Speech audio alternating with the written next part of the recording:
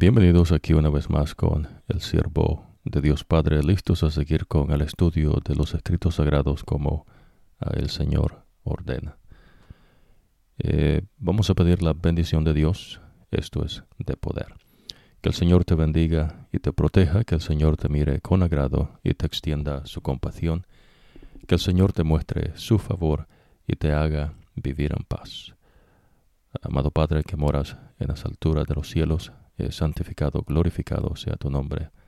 Amado Cristo Jesús que intercedes por nosotros, santificado, glorificado sea tu nombre. Amado Espíritu Santo que moras en nosotros y entre nosotros, santificado, glorificado sea tu nombre. Padre, venimos delante de tu presencia suplicando nos concedas la unción de Dios Espíritu Santo para que abras a nuestras mentes y nos lleves a tus entendimientos comparando verdad espiritual con verdad espiritual. Favores que pedimos en el nombre de Cristo Jesús, Señor nuestro. Amén. Expandiendo y profundizando en el conocimiento del verdadero Dios, hasta donde Dios permite, por supuesto. Expandiendo, piense en la expansión de los cielos. Profundizando, piense más profundo que los océanos. En esta primera ocasión llevamos al hilo del pensamiento del mensaje del primer ángel en la revelación de Jesucristo a Juan. Ese mensaje de ese ángel dice, con voz fuerte, el ángel no tenía una gran noticia de victoria para anunciar a toda la tierra, toda nación, raza, lengua y tribu. El ángel dijo con voz fuerte, teman a Dios y denle gloria, porque ha llegado el momento en que Él va a juzgarlos a todos. Adoren al que hizo el cielo, la tierra, el mar y los manantiales. Hermoso, ¿no? Ya usted tiene un entendimiento de la creación, ¿no? El creador. Nosotros profundizamos un poco en cuanto a ello. Esa verdad que Dios muestra, ¿no? Que Él creó todas las cosas y el creador es el Todopoderoso. Nada existe por sí mismo. El hombre que está en pecado no crea. ¿Ves? El único que crea es el creador, que es el Señor. Dios creó de la nada. Y entonces, interesante, ¿no? Es importante que usted discierne esto. Dios le dice que Él es el creador. La tierra no se hizo ella sola. Los animales no se hicieron ellos solos. Las plantas tampoco. En verdad, pues si la persona cree eso, no es una falta de entendimiento. Pero entonces Dios le dice, ves, que Él es el creador. Y ya usted aprendió, ¿no? Que la tierra no tiene tanto tiempo.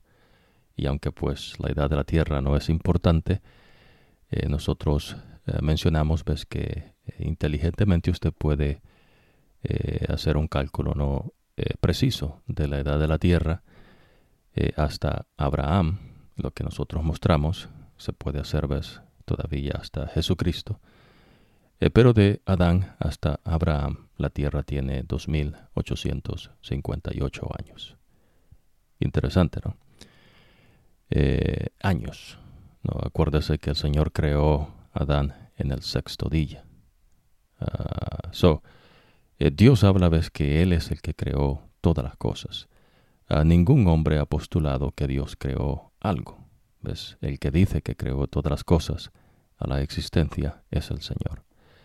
Lo que el hombre ha postulado son incoherencias, ¿no? Que las cosas se hicieron ellas mismas y tratan de defender, ves, lo que no se puede defender. También tiene hoyos por todos lados, ¿no? Y son cráteres inmensos, ¿no? Para la supuesta no lógica y raciocinio, hablando no en cuestiones de teorías humanas. Con Dios es distinto, ¿ves? Lo que Dios le enseña es que estas cosas son de misterios. Usted no puede explicar cómo Dios creó de la nada. Interesante, ¿no? Esto Dios le dice a Moisés, que es un profeta. Dios no habla, ves, por medio de un libro. Dios habla por medio de un profeta. La importancia entonces que usted tiene que identificar al profeta. Si usted cree esto, ves que Dios es el creador de todas las cosas, inclusive el que usted crea es obra de Dios. Es porque usted no se resiste a la obra de Dios Espíritu Santo. Hermoso, ¿no? El creador, el todopoderoso. Las cosas, ves, no pasan por el azar. No hay probabilidades para con Dios. Todas las cosas que existen, hasta aquellas que usted ni siquiera sabe que existen, existen porque Dios las creó. Nada existe por sí mismo. ¿Ves? Dios es vida y Dios es el que sustenta la vida. Ya usted aprende que el Señor le relató lo que ocurrió en el huerto del Edén. El hombre desobedece al Señor y Dios le llama a eso pecado, y por consecuencia de la desobediencia a Dios, a los mandatos de Dios, entonces Dios introduce la muerte y la gente se muere. Dios, en su infinita misericordia, porque Dios es compasivo, misericordioso, Dios es un Dios bueno, decide, proveer un camino de salvación y redención a los seres humanos que estamos condenados, por la muerte que el Señor mismo estableció. La muerte no es algo aparte de Dios. Dios estableció la muerte. Y entonces, en los propósitos de Dios se mantiene, personas que adoran a nuestro Dios. Y usted aprendió ahí, ¿no?, del linaje de Adán hasta Abraham. Y entonces Abraham es el que Dios llama del otro lado del río Éufrates, de la ciudad de Ur, y con él va a establecer un pueblo. Ya usted aprendió, que Dios establece ese pueblo con 12 tribus. Ya usted aprendió que el Señor establece su iglesia con 12 apóstoles. Jesús no es el hijo que María tiene, ¿no?, que es el Señor que se hizo hombre, y Jesús es simiente de Dios. Dios Espíritu Santo descendió sobre María, y el fruto del vientre de María es Jesús, el Hijo del Dios viviente, el Mesías, el Cristo. Hermoso, ¿no? Solamente hay uno.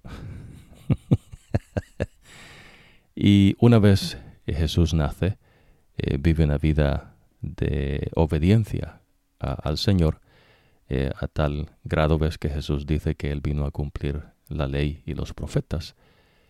Y Jesús entonces obedece al Señor constantemente, y dice, ¿no?, que su comida y su bebida es obedecer los mandatos de su Padre. Y eso es bueno. Y Jesús muere por nosotros. Claro, no, antes de morir Jesús establece su iglesia con esos 12 apóstoles. Muere, resucita y asciende al cielo. Antes de ascender al cielo, Jesús le dice, que pediría al Padre que mande a Dios Espíritu Santo, y ese es el que está en la iglesia de Cristo. El Señor rechazó al pueblo de Israel, y ahora el Señor establece su pacto, en su iglesia. Y tanto israelita como persona que no sea descendiente de Abraham, tiene acceso, a la salvación en Cristo Jesús de igual manera. Dios no hace diferencias, sea hombre, sea mujer, sea judío, no sea judío, sea esclavo o libre. De eso está hablando el Señor en cuanto a no diferencias. ¿Se entiende, no? Es decir, que la salvación es para todos. Porque donde abundó el pecado, dice el Señor, sobreabundó la gracia. Ahora usted entiende también que es el reino del Señor. Nadie va a entrar al reino del Señor sino por medio de Jesucristo. Ya usted aprendió quién es la iglesia de Cristo. La iglesia de Cristo es Jesús, que es la roca, y sobre esa roca, dice, de salvación, establezco mi iglesia, es decir, las enseñanzas del Señor. Cualquier persona que decida vivir de acuerdo a las enseñanzas de Cristo, y las enseñanzas de Cristo son las que Él dio a través de todas las generaciones, esas que Jesús dice que vino a cumplir, algunas no que son específicas a Jesucristo, porque Jesús es el cumplimiento de profecías que se dijeron mucho tiempo antes que Él viniese, pero la obediencia también ves en cuanto a los mandatos del Señor que dio al pueblo de Israel, y también ves ahora a su iglesia. Todas esas enseñanzas que el Señor da, si usted decide vivir de acuerdo a ellas, entonces usted se hace un discípulo de Jesús, no un Cristo. Cristo solo hay uno. No puede ser usted un Cristo, ¿ves? Usted es un discípulo del que se le llama el Cristo, que quiere decir el ungido de Dios, que solo es uno, y ese es Jesús de Nazaret.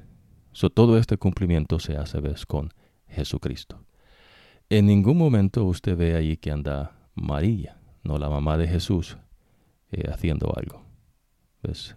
No tiene nada que ver. Entonces Jesús establece su iglesia. Esa es la iglesia de Cristo. Y usted está viviendo en el tiempo de la iglesia de Cristo. El que dirige la iglesia de Cristo es Dios Espíritu Santo. Dios Espíritu Santo es el que mantiene la pureza de las enseñanzas del Señor, de Jesús, cuyas enseñanzas no son ni de Jesús, sino que de Dios Padre. Dios Padre no varía, Dios Padre no cambia, Él es invariable. ¿Ves? Él no tiene como un ser creado, ¿no?, y además de creado en pecado, ciencias, ¿no?, que supuestamente le ayudan al hombre a entender lo que tiene en derredor, ¿no? No invente, ¿no? Entonces, esas son las enseñanzas de Jesús, de Dios Padre. El pacto que Dios establece no se puede cambiar, no se puede alterar. Usted no puede venir y decidir qué hacer y no hacer. Esas cosas tiene que tenerlas usted frescas, claras, ¿no?, en su mente. Estas son verdades y entendimientos que el Señor le ha dado, Dios Espíritu Santo. El que dirige la iglesia de Cristo, ahora que Jesús está en el cielo, en el santuario, en el tabernáculo celestial, es Dios Espíritu Santo, no es el hombre. Por eso usted aprende en la visión que Dios da a Juan, un discípulo de Jesús y apóstol, que Jesús se mueve entre los candelabros. Esos candelabros, ¿ves?, representan las iglesias de 7 ciudades geográficamente, pero también ves a la iglesia a través de los tiempos hasta que Jesús venga por segunda vez, ya que el mensaje es dado al ángel de esa iglesia, al mensajero de esa iglesia. Usted aprende, ves, que no hay una organización que está decidiendo por Jesús, un grupo de personas que levanten la mano y tomen un voto, o algún humo, ¿no?, que salga color, qué sé yo, ¿no?, rosado, amarillo, o de gente, ¿no?, que haga una película, ¿no?, una actuación, ¿no?, que diga, no, aleluya, gloria a Dios, y entonces haga un despliegue, ¿no?, de ruido, y entonces se da como a mostrar como que Dios está ahí, pero Dios dice que no. Lo que a Dios le interesa es que usted le obedezca. Pues todo ese es el meollo, ¿no?, del asunto. El hombre se aparta de Dios creyendo, ves, que es mejor que otros, y creyendo, ves, que inclusive puede llegar a ser un Dios. Ese es el problema, ves, de la mente de pecado. Por eso el Señor le dice, ves, por medio del profeta Jeremías, que la mente es engañosa y extremadamente corrupta. Todas estas cosas las enseña el Señor. El Señor usa un lenguaje a veces no bastante duro para ciertas personas, pero es la manera, ves, que Dios tiene de poder, ves, sacudir su mente para que la persona no se engañe creyendo cosas que no son. Y al final se pierda grande salvación en Cristo Jesús. Por eso nosotros mencionamos, ¿no?, yo soy mi ministerio que Dios me ha dado, y compartimos, ves, parte de mi ministerio, el conocimiento del verdadero Dios, de Dios Espíritu Santo, por supuesto, de Dios Padre, a través de Dios Espíritu Santo, en el nombre de Cristo Jesús. ¿Se entiende, no? Estas cosas son de poder. Aquí el Señor, ves, no usa cuestiones que se usan en el mundo. Dios no ocupa esas cosas. Hermoso, ¿no? Ahora usted teniendo ese breve recuento de verdades y entendimientos que Dios le ha dado hasta ahorita. Hay otras, ¿no? Pero estas son las que ocuparía para llegar al entendimiento de hoy, de esta oportunidad. Usted aprende, ¿no?, que Miguel le está dando la victoria a los israelitas, ¿no?, al pueblo de Israel, en el tiempo de Josué. En el tiempo de Moisés también hubieron ciertas guerras, ves que ya el ángel de Jehová iba delante de ellos dándole la victoria. No era el ejército de Israel el que ganaba, era Miguel. Va entendiendo, ¿no? Le voy a recordar acá, en esta instancia, ves, cuando Josué lucha contra 5 reyes amorreos, que está incluido el rey de Jerusalén, Adonisedec. Miguel dice, el Señor los hizo entrar en pánico cuando vieron a los israelitas, quienes les causaron una gran derrota en Gabaón y los persiguieron por todo el camino que va hasta Bet-Jorón.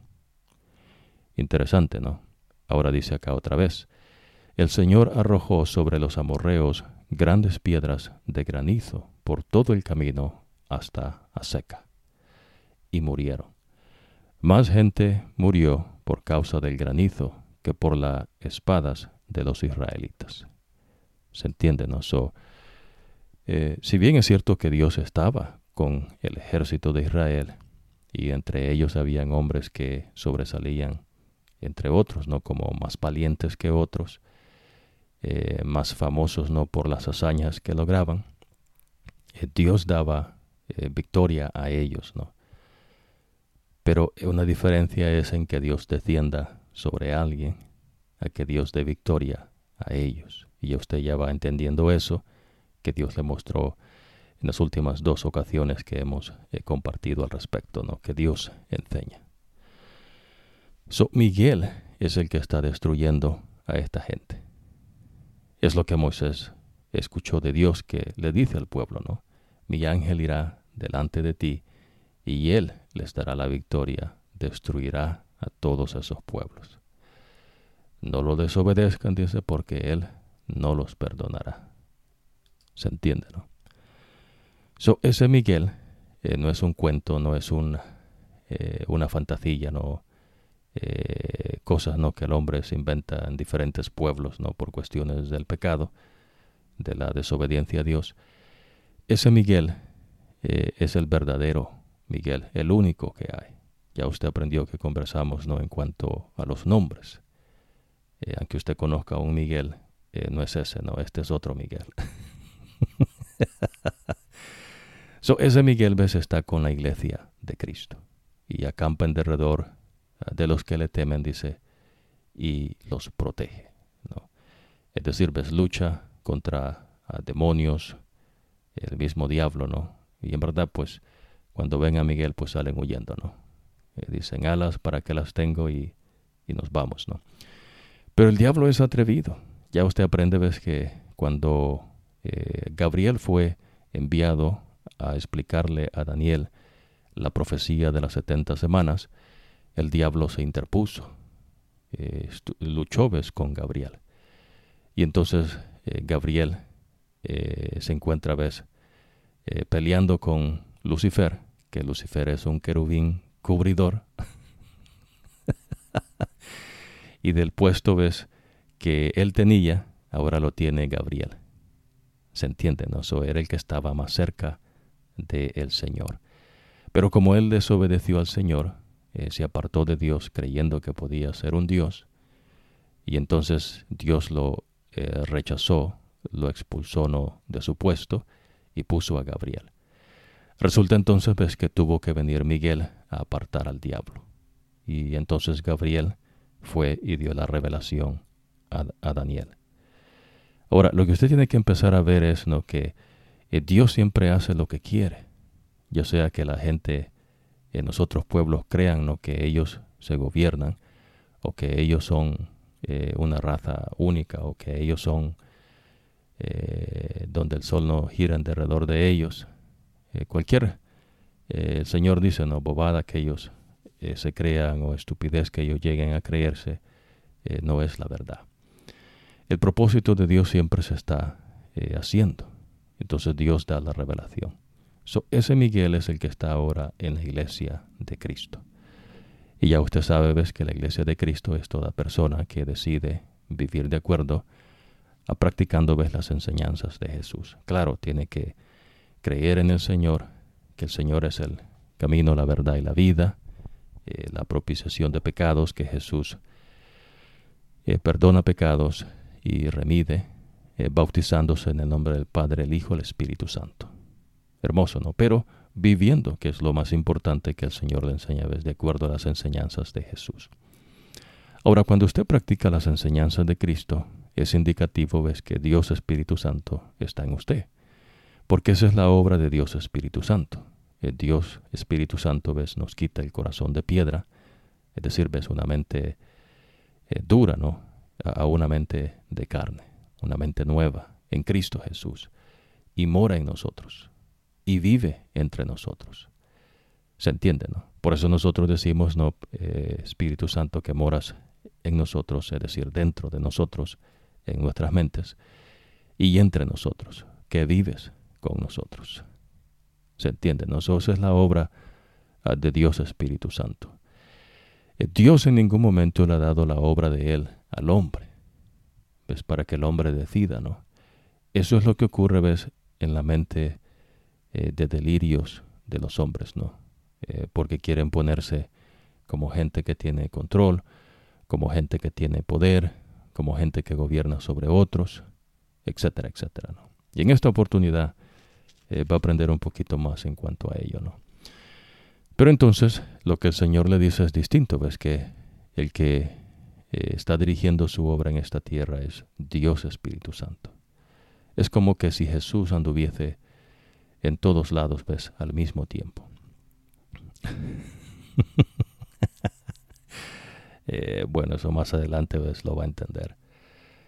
Dios Espíritu Santo es el que abre nuestro entendimiento y nos lleva, ves, es el que abre nuestras mentes para llevarnos, ves, a sus entendimientos, comparando verdades que ya Dios dijo por medio de sus profetas. Esta obra es de Dios, de nadie más.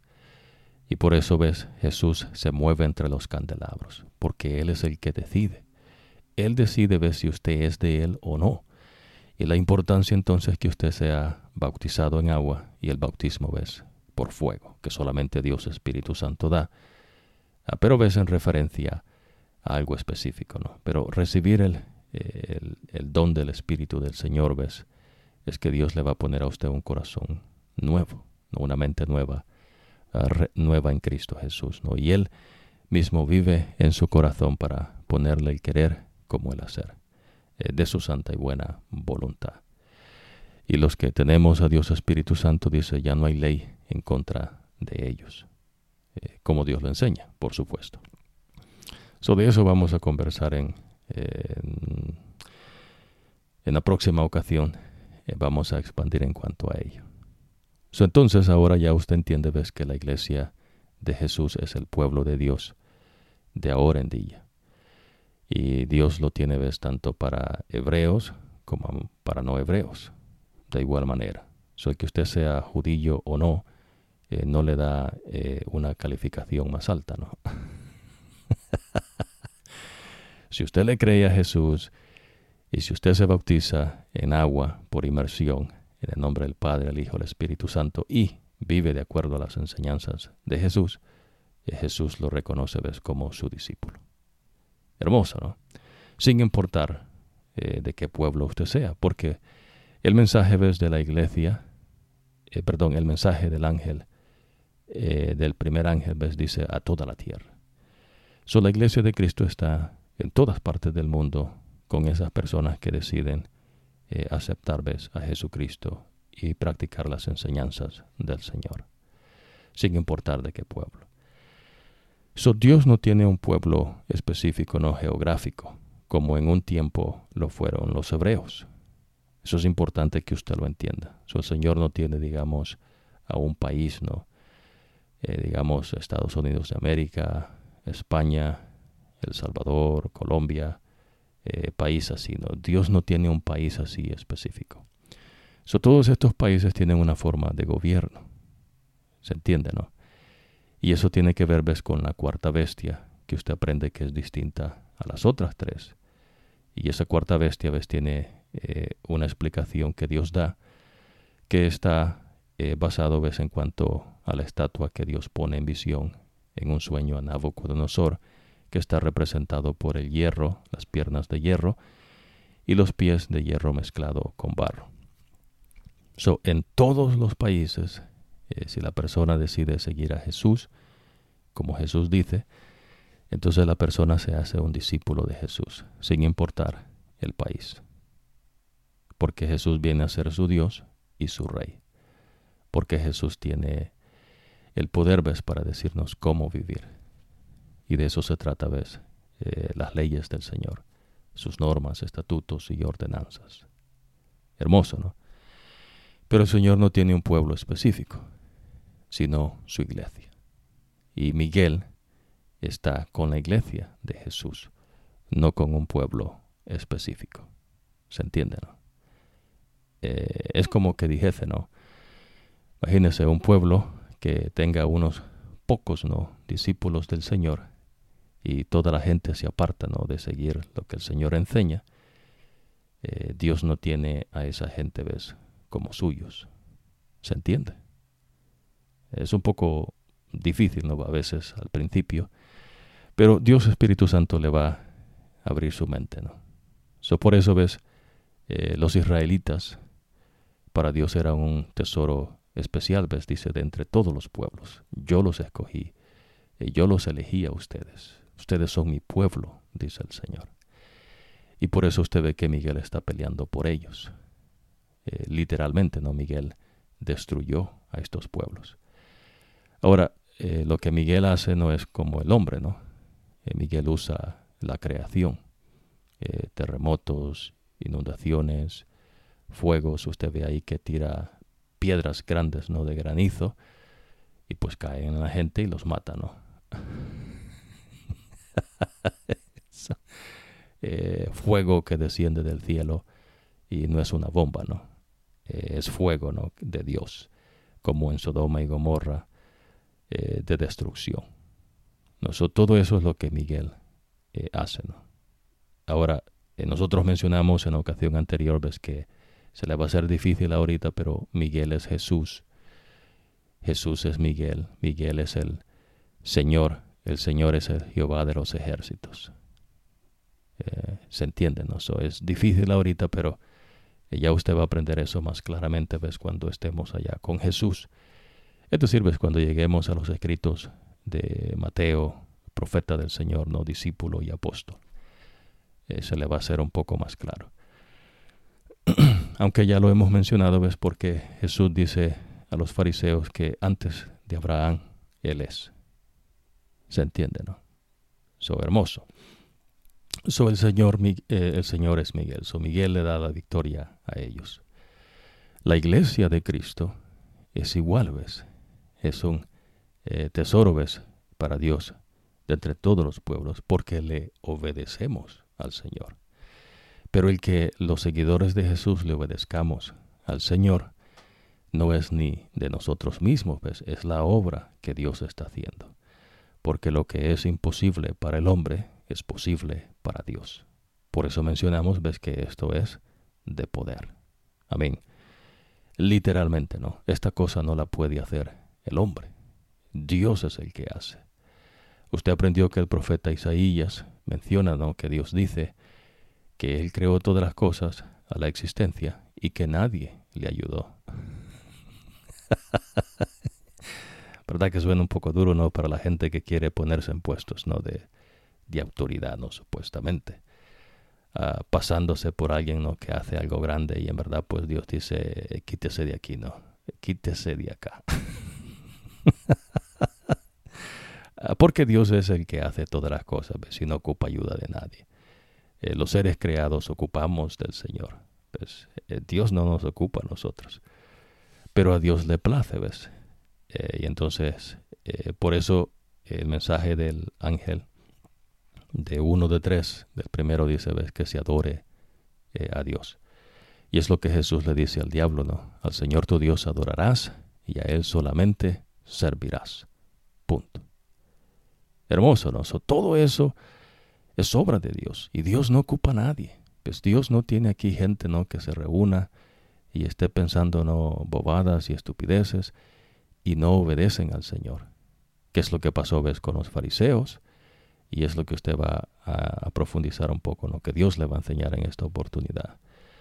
Cuando la gente no se entropece, no, la mente, dice el Señor, es engañosa y extremadamente corrupta. So, vamos a ir acá con, déjame ver, hicimos esa distinción, pero era importante, ves, que entonces, sí, Miguel. Mencionábamos, ¿no?, en cuanto a Miguel, a veces no es interesante, si usted no, en ciertos credos, no digamos, inclusive a Miguel no se le da el puesto que él es, ¿no?, porque Miguel es Jesús, el Señor, Jehová de los ejércitos. Creen que Miguel es un ángel aparte, ¿no?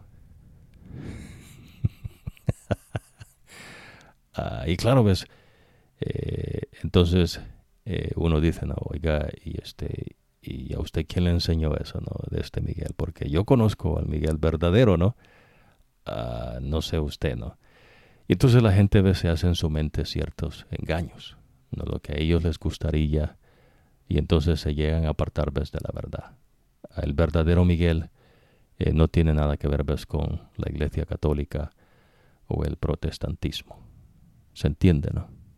Miguel, el verdadero Miguel, no está con un pueblo geográfico específico, ahora en día, ¿no?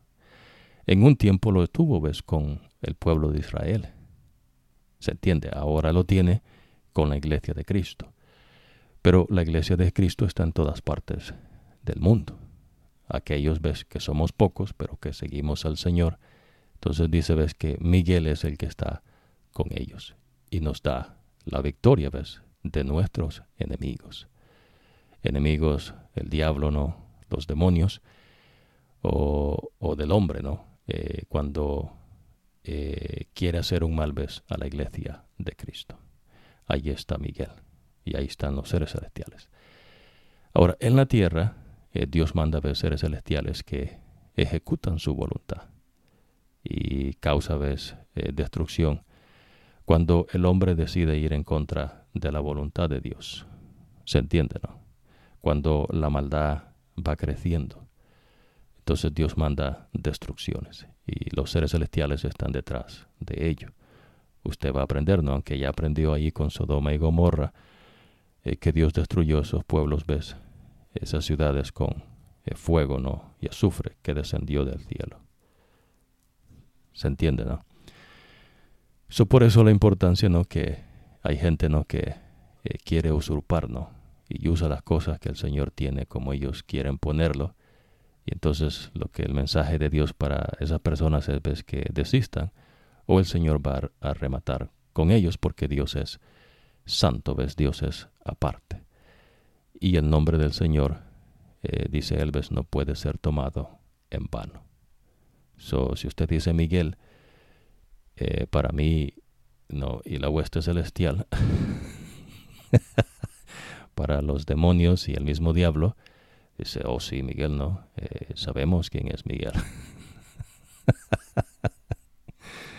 No crea que es un Miguel que alguien que se quiere pasar por Miguel, ¿no? Decimos esto, ves, para aclaración. En la Iglesia Católica, ves, Miguel no está allí.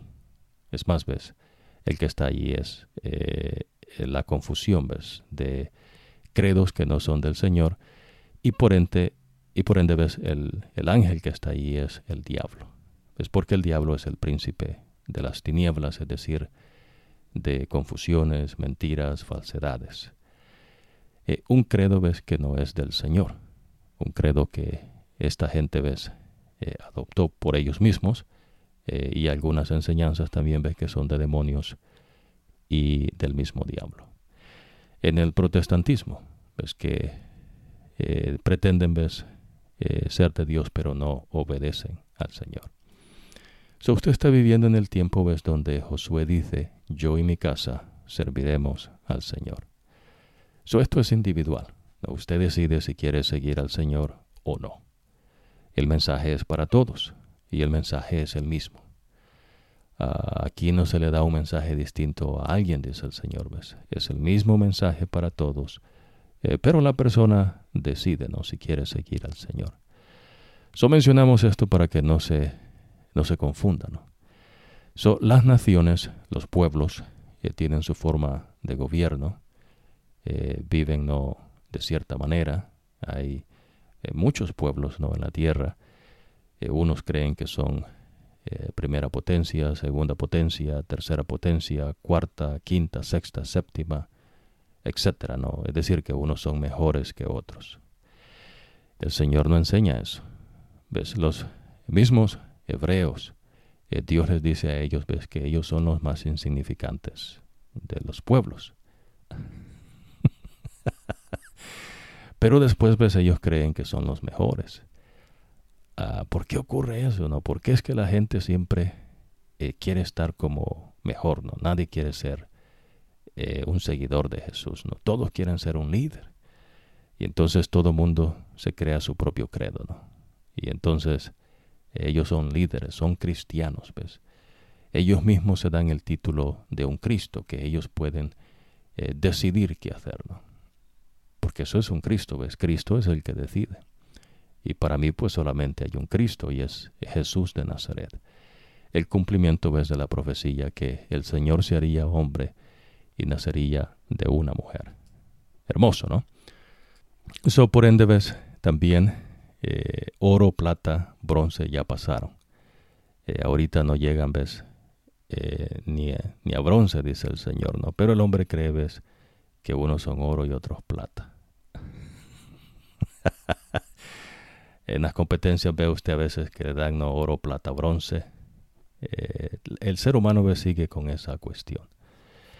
Ahora, la otra verdad importante que es necesario recordarle, ¿no?, constantemente también, es el hecho, ¿ves?, que el hombre ha venido decayendo, ¿ves?, desde que Dios lo expulsó del huerto del Edén, porque él mismo restringió al hombre sus poderes mentales y físicos. So, estamos en lo que es el bagazo, ¿no?, lo último. Y por eso nosotros hacíamos ciertas comparaciones inteligentes, ¿no? No en particular, digamos, a un ejército de ahora en día, ¿no?, que defiende a su nación, gente, ¿no?, que decide dar su vida por esa nación, es digno, ¿no?, de respeto. Pero tiene que entender, ¿ves?, que la verdad que Dios dice no se puede, ¿ves?, cohibir. So, no estamos hablando en particular de un ejército o de alguna nación o de alguien no específico. Nosotros hablamos en términos que Dios enseña. Los únicos ejemplos, ves, que nosotros ponemos específicamente son los que Dios muestra en los escritos de sus siervos los profetas. Cuestiones no del mundo son cosas que se han publicado y que están ahí, ves, para todo mundo de verlas. ¿Se entiende, no? Son cosas que en verdad pues ni se ocupan, pero se hacen comparaciones, ves, porque pues Dios nos hizo inteligentes. No es producto, ves, de la ciencia humana.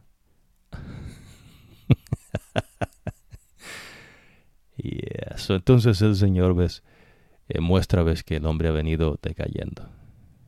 Por ejemplo, no, una cosa es que Dios Espíritu Santo descienda sobre una persona, y otra cosa es que el Señor dé una victoria. Mencionábamos Josué y el ejército que estaba con los israelitas. Miguel, ves, es la cabeza de los seres celestiales, y entonces Miguel es el que está destruyendo a estos pueblos. Pero ahí están los hebreos, ¿no?, haciendo su parte, porque Dios los hace partícipes, ¿no?, y tienen que hacer un trabajo, dice el Señor.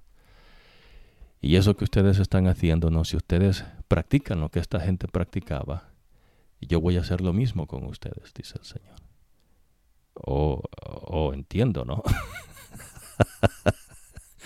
Entiendo, Señor. ¿Por qué esta gente hacía estos pecados que tú nos dices?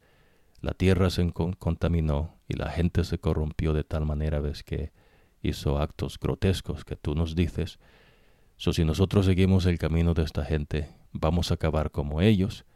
Y entonces, como vamos a estar como ellos, tú nos vas a destruir de igual manera. Y dice el Señor, exactamente, ¿no? Bueno, usted está viendo ahí, ves que está esa diferencia, ¿no? Ahora, Dios Espíritu Santo desciende sobre alguien y cuando Dios da la victoria.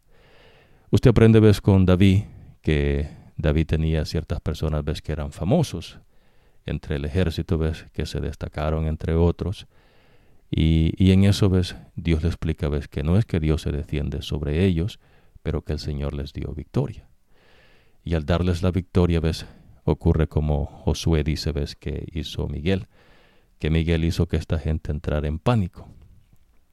O sea, que tenían miedo, ¿me entiende?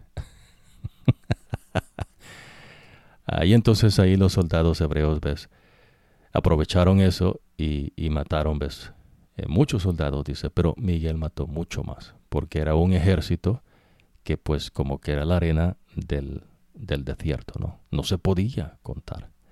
Imagínense, ¿no? Un ejército enorme. Mucha gente, ¿no? Ahora, lo interesante entonces, está aprendiendo es que no es que el Espíritu de Dios se defiende sobre ellos, pero Dios le da la victoria. Eso es algo distinto, ves, cuando el Espíritu de Dios desciende sobre Sansón y en una ocasión, ves, mata a 1000 hombres con una quijada de burro, no con espada, no con lanza. En una ocasión mata a un león, no cuerpo a cuerpo, no con un, digamos, armamento de ahora en día, con sus manos, ¿no? Con la fuerza que Dios le había dado. Esa cosa no la puede hacer usted. Para que no se confunda la gente, dice el Señor, ¿no? Tiene que tener esto claro en su mente. De igual manera, ves entonces, ya usted está aprendiendo que estos hombres, que a pesar que eran de renombre, en unas traducciones dicen héroes, pero esa no es lo que Dios enseña, ¿no? Eso es lo que alguien quiere que se diga, ¿no? Son gente, digamos, que eran valientes, ¿no? Aguerridos, decididos, ves, a lo que estaban haciendo. Y entonces, por ende, entonces, sobresalían, ves, de entre todos. Pero tiene que entender, ves, que esa gente, los otros soldados, mataban 600, 700, 500 hombres, 600 hombres. No era un solo hombre, ¿no? ¿Verdad que usted ve la manera, ves, que el hombre va decayendo? Las guerras, ves, han cambiado. Imagínense, ¿no? Hay gente que entrena y un entrenamiento no exhaustivo y se cree, ves, que ese entrenamiento le va a dar la victoria, ¿no? En esto que usted está viendo acá, ves, no funciona así. Es algo diferente, ¿ves? No es en sí el entrenamiento. Se ocupa, sí, no malentienda, ¿no? Se ocupa entrenamiento y no estamos hablando, ¿no?, de estrategias militares, simplemente estamos diciendo, ves, que lo que usted ve ahora en día, ¿no? A veces, ¿no?, ejércitos se comparan con otros pueblos y su entrenamiento, pero es distinto, ¿no? En este tiempo, ves, lo que contaba no es el entrenamiento, sino lo que usted era diestro, ves, con su arma en la guerra. Y lo que se contaba era cuántos muertos tenía, ¿no? Y este tipo, ¿no?, que sobresalió entre los 3 mejores, que era el capitán de ellos, mató a 800 hombres en una sola batalla con su lanza. Imagínese, ¿no? 800 hombres. No hay entrenamiento que le dé eso.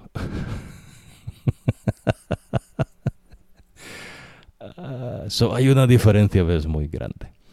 Y por eso, ves, le estamos mencionando como Dios enseña, ves, para que no se crea algo que no es, ¿no? El deseo de Dios es de que todos procedan al arrepentimiento y busquemos al Señor, ves, porque Él es grande en perdonarnos y para darnos de su Espíritu, que es lo que Dios me ha dado harto, ¿no? Lo más cerca de mi amado Cristo Jesús. Hermoso, ¿no? Imagínense este tipo, lleva la cuenta ahí, ¿no? Y preguntaron, bueno, ¿y tú cuántos mataste? Bueno, 300. ¿Y tú? 500. ¿Y tú? Qué sé yo, no, 700. Y entonces dicen, ¿y el capitán? 800. Oh, no, pues sí, ganó, ¿no?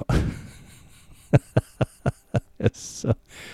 Pero no es que el Espíritu de Dios descendió sobre ellos, es gente, ves, que se destacaban, eran valientes, aguerridos, y entonces Dios les dio la victoria. ¿Se entiende, ves? Dios dio la victoria, pero ellos hicieron su parte, y entre los otros ellos sobresalieron. Más adelante va a aprender de una batalla con un tipo, ¿no?, que se llama Gedeón, que Dios le va a enseñar verdad espiritual. Dios no deja, ves, que nadie se lleve la gloria. Porque a pesar que este tipo mató 800, otros 300, 600, el que se llevó la gloria es Dios, pues porque Dios les dio la victoria. Como cuando Josué, a pesar de que Josué y el ejército de Israel mataron muchos hombres, el que se llevó la victoria y la honra, la gloria es el Señor, porque pues Miguel fue el que les dio esa batalla, ¿no? Pero el que mató más soldados de los amorreos en esa oportunidad fue Miguel. Y va a aprendernos ya pronto. Vamos a continuar acá con la batalla que tienen con otros reyes, que Miguel está ahí, ¿no? Y le dice una vez más, no les tengas miedo. Eso. Y es lo que le dice el Señor, ¿ves? A su iglesia, a los enemigos de Dios. Cuando usted se hace amigo de Dios, es decir, que usted decide caminar con Dios, usted se hace enemigo del mundo.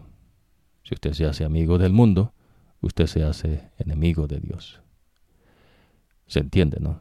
El ser amigo de Dios quiere decir que usted camina con Dios, pues tiene comunión con Dios. Son iguales, ¿se entiende, no? Si usted es enemigo de Dios, usted no va a andar, ¿ves?, con esas personas. Aunque en el mundo, ¿ves?, dice, ¿ves?, es bueno tener a los enemigos cerca, dicen, ¿no?, para controlarlos. Bueno, con Dios no funciona así, ¿ves?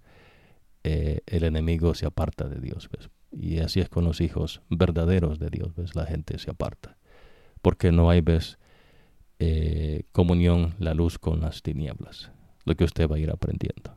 Vamos a ir ahora que usted está teniendo ese discernimiento con Jesús, donde habla acerca, ¿ves?, de los fariseos y saduceos. Esto que usted va a aprender ahorita es lo que ocurre, ¿ves?, en las iglesias de estos lugares geográficos, ¿no? Que el Señor le habla de Éfeso, Esmirna, Pérgamo, Tiatira, Sardis, Filadelfia y la Odisea. Vamos a ir con Mateo.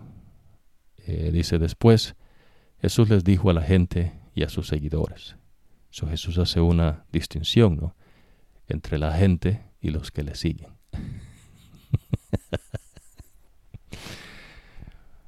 Se entiende, ¿no? Con Dios o usted es o usted no es. Pues no hay término medio. Después Jesús le dijo a la gente y a sus seguidores, los maestros de la ley y los fariseos tienen la autoridad de explicar la ley de Moisés. Así que hagan caso de todo lo que ellos les dicen, pero no sigan su ejemplo, porque ellos no hacen lo que ellos mismos dicen. Ellos cargan a la gente con reglas estrictas y difíciles de cumplir. Los obligan a cumplirlas, pero ellos ni siquiera quieren mover un dedo para ayudarles a obedecer las reglas.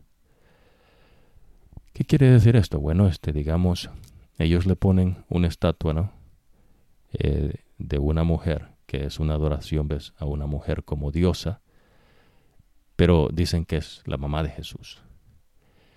Crean otra estatua, ¿no?, que dicen que es Jesús mismo, un muñequito, ¿no?, y lo ponen en una cruz. Hacen de la cruz, ¿ves?, un símbolo, ¿no?, que los identifica.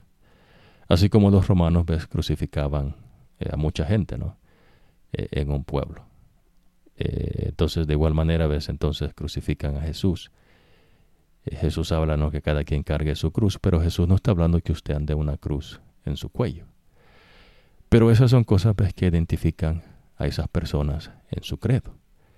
Y acuérdese que hemos mencionado, ves, la importancia de vivir en un país que la persona, ves, que no se le cohíba a la persona su conciencia, ¿no? Si alguien quiere andar una cruz, ¿no?, de 1,5 metros, ¿no?, en su espalda o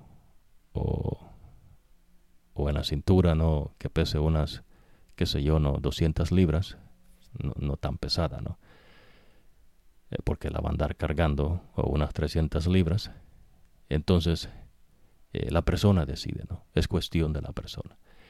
Lo que el Señor le está explicando es que el Señor no pide esas cosas. Esas cosas las hace el hombre, ¿ves?, para cargar a las personas. Y cuando usted obedece lo que ellos le dicen, usted viene a ser, ¿ves?, un súbdito de las enseñanzas de ellos, que no son del Señor. ¿Se entiende, no? Y el Señor dice que usted no es de Él, ni tampoco ellos. Jesús le está diciendo a los discípulos que no se dejen engañar por esta gente. Por eso Jesús dice, ¿ves?, que vendrán falsos cristos, falsos maestros, falsos profetas.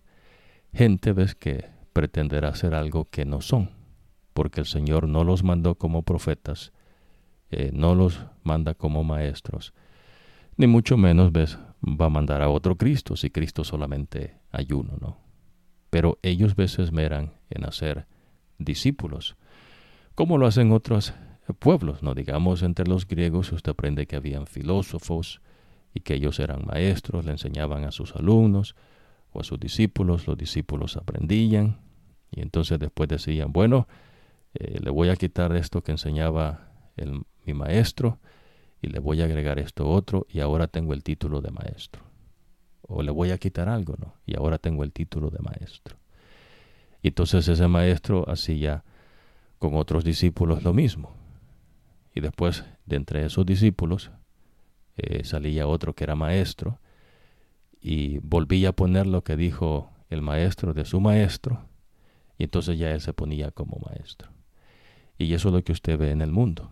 Digamos, en las ciencias humanas es igual, ¿no? Alguien hace un estudio, le agrega lo que alguien dijo y ya tiene un título, ¿no? Después vienen otros y le quitan o le agregan a ese estudio y ya se hizo otro maestro, ¿no? Así era, ves, entre los griegos. No es algo, ves, que usted dijese, ¿no?, que eso es algo increíble, ¿no? En verdad, el único que hace cosas increíbles y espectaculares es el Señor. Pues de ahí los demás, pues lo que hacen es el ridículo, ¿no? Como los fariseos, ¿no? Lávense las manos y eso los va a purificar. En serio, si me lavo las manos ya estoy purificado. Sí, lávese las manos. Y entonces la gente se lavaba las manos, ¿no? Los que le hacían caso a las bobadas de ellos o estupideces, ¿no? Y entonces ya ellos, pues, venían a gobernar sobre ellos. Y ellos se sentían, ves, como que ellos eran mejores que ellos porque ahora ellos se han sentado sobre ellos. ¿Se entiende, no? Ahora Jesús toma su cuidado, ves, para que en su iglesia no ocurra así. Y claro, ves, en la verdadera iglesia de Cristo, pues no ocurre así. En la religión del cristianismo sí, que es igual a los fariseos y seduceos. Por eso, ves, ellos mismos dicen, ves, que el cristianismo viene del judaísmo. Porque son iguales, ves, no obedecen al Señor. ¿Se entiende, no? Pero claro, ves, lo bonito es que usted viva en un país que no se cohíba la conciencia, como lo hizo esa bestia, ¿no? Que cohibió la conciencia de muchas personas y si no lo hacían, los mataban. ¿Se entiende, no? Dios da esa libertad, ¿no?, que usted decida si le sigue al Señor o sigue las cosas, ¿no?, del mundo. Sigue diciendo acá, ¿no? Ahora, pero ustedes, bueno, vamos a ir a esta porción acá. Ellos hacen, dice, cosas buenas solo para figurar como más importantes que los demás. Llevan en la frente cajitas de cuero con porciones de las Escrituras.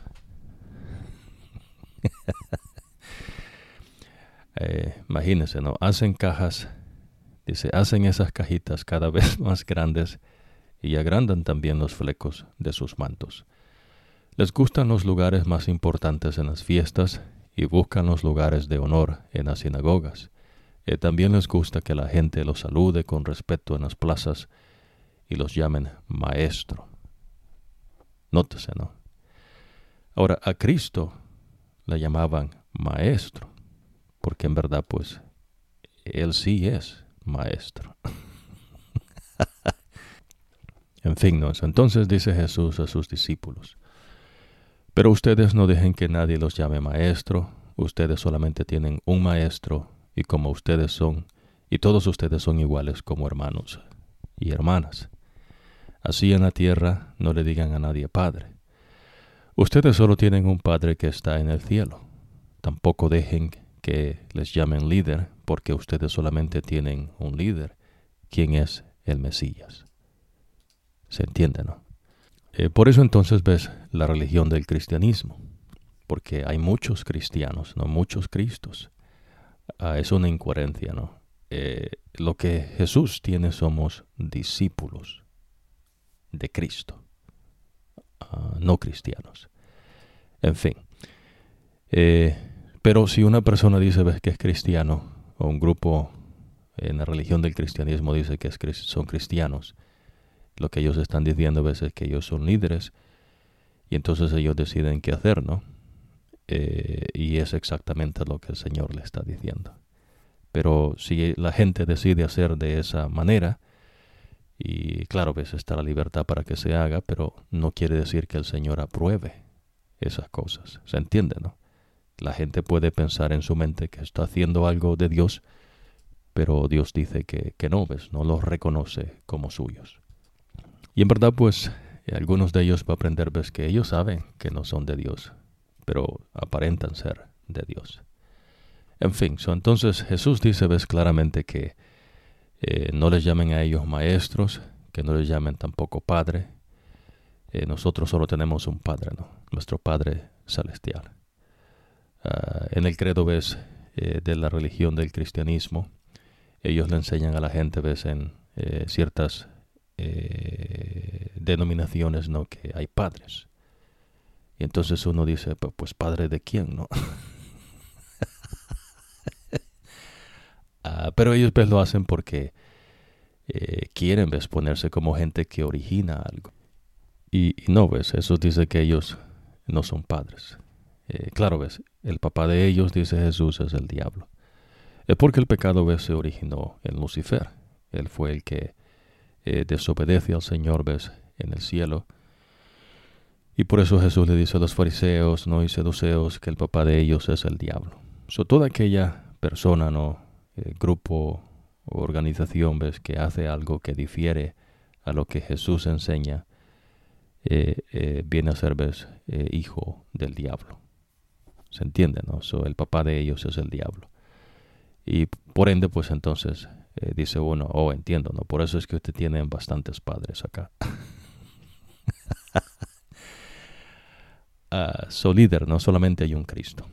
Ningún hombre, ves, intercede ante Dios por otro hombre.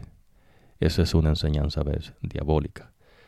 El que una persona se confiese los pecados con otra persona es una enseñanza, ves, diabólica. No es del Señor. ¿Ves? En ningún momento Dios enseñó que un hombre se confiese pecados con otro hombre. Entonces, allí usted está aprendiendo, ves, que esas cosas no son del Señor.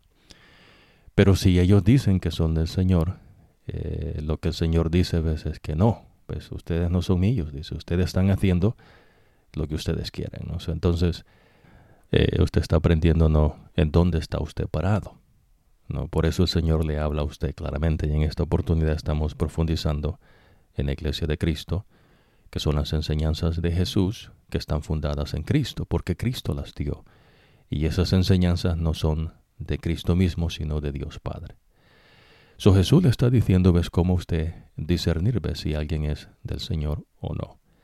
Esta gente, ves, dice el Señor, no buscan al Señor, pero a ellos les gusta, ves, sentarse por encima de la gente, sentirse que son mejores que otros, no sentirse que son superiores a otros, a costa, ves, del Señor.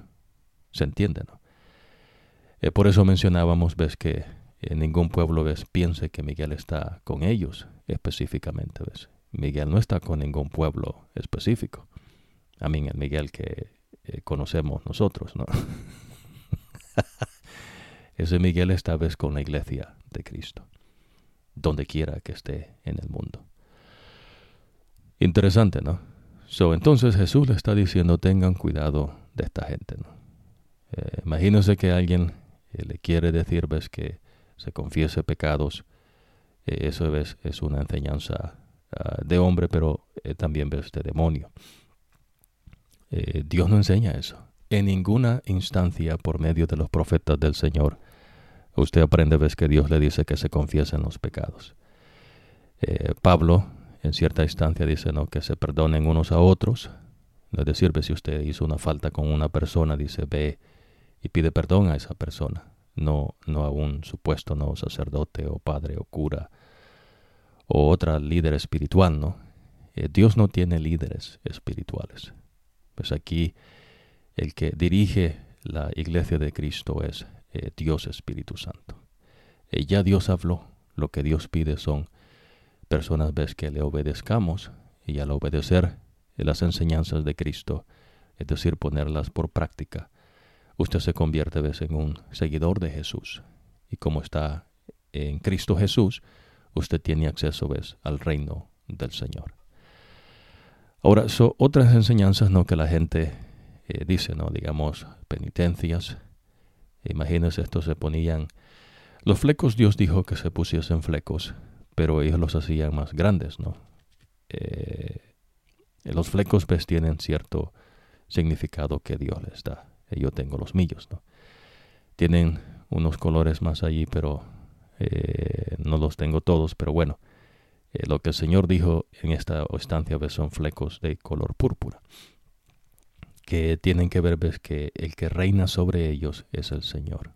Es decir, ves, que ellos se conducen en la vida como Dios dice que se conduzcan. Amén, ¿no? Hermoso. Eso es una manera, ves, de recordarlo. Pero pues ellos le ponen más importancia a los flecos que obedecer al Señor. ¿Se entiende, no? Eso sí, Dios dijo que se pusieran, ¿no? Pero entonces la iglesia, ves, supuestamente de la religión del cristianismo, dice, ¿no?, que la gente ande ciertas cosas que Dios no ha dicho, que practique ciertas enseñanzas que Dios no ha dado. Ves, inclusive, ¿no?, que las mujeres en un lado, los hombres en otro, ¿no?, monasterios, conventos. Y entonces Dios nunca enseñó esas cosas. Si bien es cierto, ¿no?, que Pablo se le dio algo que se conoce, ¿no?, como el celibato, no es algo, ves, que usted va a aprender, digamos, en los escritos sagrados. Hubo un profeta, ves, Jeremías, que tampoco se le permitió casarse. Pero tiene que entender, ves, que Dios da a la persona. No es un reglamento que Dios pone, no es una norma que el Señor establece. Como digamos, no el comer carne. Dios dijo que se podían comer de ciertos animales. Si Dios dijo que se puede comer de ciertos animales y tener el cuidado como Dios dice que se coman, lo puede comer. Imagínese que Dios mande un profeta solo para decirle, no, que no coma porque los animales están muy enfermos ahora en día, ¿no? Bueno, hay maneras, ves, de que el animal esté bien y se puede comer el animal. Jesús mismo, ves, come peces. Interesante, ¿no? Pescados, ¿no? Ya una vez lo saca del mar. Bueno, entonces, pobres de ustedes, dice Jesús, ¿no? Pobres de ustedes, maestros de la ley y fariseos, hipócritas. Ustedes le cierran las puertas del reino de Dios a la gente. Ni entran ustedes, ni dejan entrar a los que tratan de hacerlo. ¿Se entiende, no? Es decir, ves, la gente que confía en esta gente. Y como ellos confían en la gente y no en las enseñanzas del Señor, entonces se cumple lo que Dios dice, ves, maldito el hombre que confíe en otro hombre. Por eso le estamos enseñando, ves, de Dios, Dios Espíritu Santo es nuestro Maestro. Usted tiene que obedecer al Señor, no al hombre. Cuando la gente se inventa sus cosas, ¿no? Sus bobadas y estupideces, lo hace para poder enseñorearse sobre usted. Y lo que el Señor enseña es que si usted se somete a esas enseñanzas que no son de Él, entonces usted eventualmente va a acabar peor que ellos porque se está apartando de la luz que es el Señor. ¿Se entiende, no? Ustedes viajan por tierra y mar para convertir a alguno en fariseo. Cuando lo logran, lo vuelven peor que ustedes y más merecedor de ir al infierno que ustedes mismos. Imagínense, ¿no? Pobres de ustedes, guías ciegos. Ustedes dicen, si alguien jura por el templo, dice, no está obligado a mantener su juramento. Pero si alguien jura por el oro que hay en el templo, entonces está obligado a cumplir el juramento. Ciegos, ¿qué es más importante, el oro del templo o el templo que hace sagrado ese oro? Ustedes también dicen, si alguien jura por el altar, no tiene que cumplir su juramento. Pero si jura por la ofrenda que está en el altar, entonces tiene que cumplirlo. Ciegos, ¿qué es más importante, la ofrenda que hay en el altar o el altar que hace que la ofrenda quede consagrada?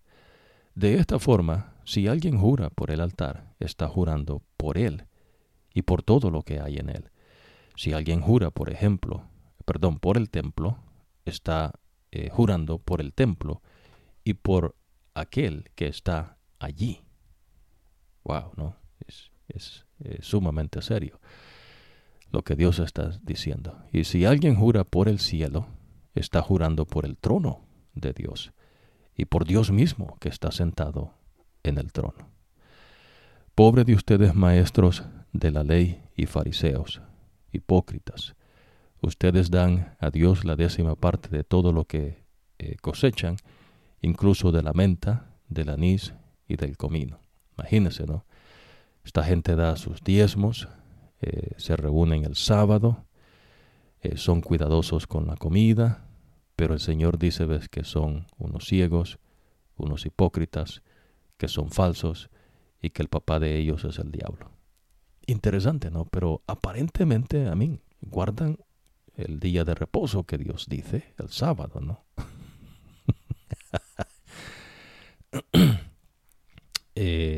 Siguen la alimentación que el Señor dijo. Estos comían carne, ¿no? No eran vegetarianos. Y también dan diezmo fielmente. ¿Se entiende, no? Pero entonces, ¿cómo es posible, no, que esa gente diga Jesús, que el papá de ellos es el diablo y no el Señor? ¿Se entiende, ves? Es porque ellos hacen cosas que no son del Señor. Ellos aparentan algo que no son. Cosa profunda, pero vamos a llevarlo, ves, como el Señor lo muestra. Estamos expandiendo y profundizando en esta oportunidad, ves, la Iglesia de Cristo y lo que es, ves, la religión del cristianismo. La Iglesia de Cristo está fundada en Cristo. El cristianismo está fundado en lo que ellos quieren creer o no creer. No, que pues es importante, no, que en una nación haya esa libertad, pero el Señor, ves, le explica las cosas como son y usted decide, no, si usted sigue al Señor o sigue al hombre o a los demonios, no, que engañan también, o al mismo diablo. En fin, pobre de ustedes, dice el Señor, ¿no? Interesante, ¿no? Imagínense. Pobre de ustedes, maestros de la ley, ¿no? Y fariseos, hipócritas, ustedes dan a Dios la 10ª parte de todo lo que cosechan, incluso de la menta, del anís y del comino, pero se olvidan de las enseñanzas más importantes de la ley: la justicia, la misericordia y la fidelidad a Dios. Eso es lo que deberían hacer sin dejar de hacer lo otro. Ustedes son guías ciegos. Son como el que saca un mosquito de su bebida y luego se traga un camello. La gente, no, que se enfoca en los puntos. O aquí está un mosquito, ¿no? Pero dejan pasar, dice, un camello. Pobre de ustedes, maestros de la ley y fariseos hipócritas, ustedes son como los vasos y los tazones que se lavan solo por fuera, pero por dentro, dice, siguen llenos de codicia y egoísmo. ¿Qué es lo que contamina al hombre? Lo que sale de la boca. Dice, porque lo que sale de la boca sale del corazón. ¿De dónde? De la mente. No, y hay gente inocente, ¿no?, que dice los buenos sentimientos. Y uno dice, no, bueno, pobrecitos, ¿no? Todavía no han entendido esta cuestión. Dice, por dentro, dice, siguen llenos de codicia y egoísmo. Imagínense, ¿no? Fariseos ciegos, limpien el vaso primero por dentro para que queden limpio por dentro y por fuera. Pero lo que usted aprende, ¿ves?, es que usted no puede limpiarse usted mismo. Y es lo que Jesús le está diciendo, ¿ves? Que esta gente hace cosas, ¿ves?, que supuestamente aparentan ser de Dios, pero no lo son, ¿ves? Porque el que limpia a uno es Dios. El que purifica a uno es Dios mismo. ¿Ves? Por eso hemos enfatizado y lo seguiremos haciendo, ¿ves?, que esto es de poder. Esto no es de bobadas y estupideces, no, que el hombre se hace, de torpezas, de falta de entendimiento, palabrerillos, de escribir y no decir nada, de pretender ser algo que no son. Todo eso, ¿ves?, esa confusión, falsedades, engaños y mentiras, la cabeza de eso es Lucifer. Y eso es lo que usted encuentra, ¿ves?, en la religión del cristianismo. Y en todas las religiones del mundo, los demonios están metidos allí. Por eso en la cuarta bestia, que va a ser la unificación una vez más, ¿no?, de un credo, y va a usar, ¿ves?, a los pueblos, reyes o la gente, ¿no?, que gobierna como su brazo, ¿ves?, para forzar, que es la imagen de la bestia que usted va a aprender, ¿no? Interesante, ¿no? Entonces usted está aprendiendo ahora el discípulo, no la persona. La iglesia de Jesús tiene discípulos, pero esos discípulos siguen las enseñanzas de Jesús. Punto. Ahora, estos otros discípulos no son de Jesús, pues, pero son gente que pretende ser de Jesús. Pero Dios no los, Dios no los tiene allí. Ellos se metieron. Es el problema, ¿no? Por eso Jesús dice, ¿ves?, maldito el hombre que confíe en otro hombre. Mucho cuidado, ¿no? Recuérdese de eso. En el verdadero credo del Señor, Jesús es el que salva, Jesús es el que dice que se hace, y Jesús es el que da el poder para que usted viva como Jesús dice que se haga. ¿Se entiende, no? Ahora sigue diciendo acá, entonces dice el Señor, ¿no? Vamos a ver, nos quedamos acá. Vasos, ok. Pobre de ustedes, maestros de la ley y fariseos, hipócritas. Ustedes son como los sepulcros pintados de blanco. Se ven muy bonitos por fuera, pero por dentro están llenos de huesos de muertos y toda clase de suciedad. Lo mismo pasa con ustedes. Parecen buenos, pero por dentro están llenos de hipocresía y maldad. ¿Se entiende, no? Esto es lo que el hombre hace, ¿no? Que no es de Dios. ¿Se entiende, no? Está entendiendo, esto es el discípulo. Jesús está hablando acá de qué es lo que usted sigue, a quién usted le cree. Jesús está condenando a los que se ponen como maestros, como padres y como Cristos sobre otras personas que dicen, ves, que son líderes de ciertos grupos, no, de religiosos, no, de dentro de la iglesia del cristianismo. Imagínense, ¿no?, qué discordia. Muchas denominaciones, una madre, ¿no?, iglesia, y muchas otras denominaciones, y entonces una gran confusión, ¿no?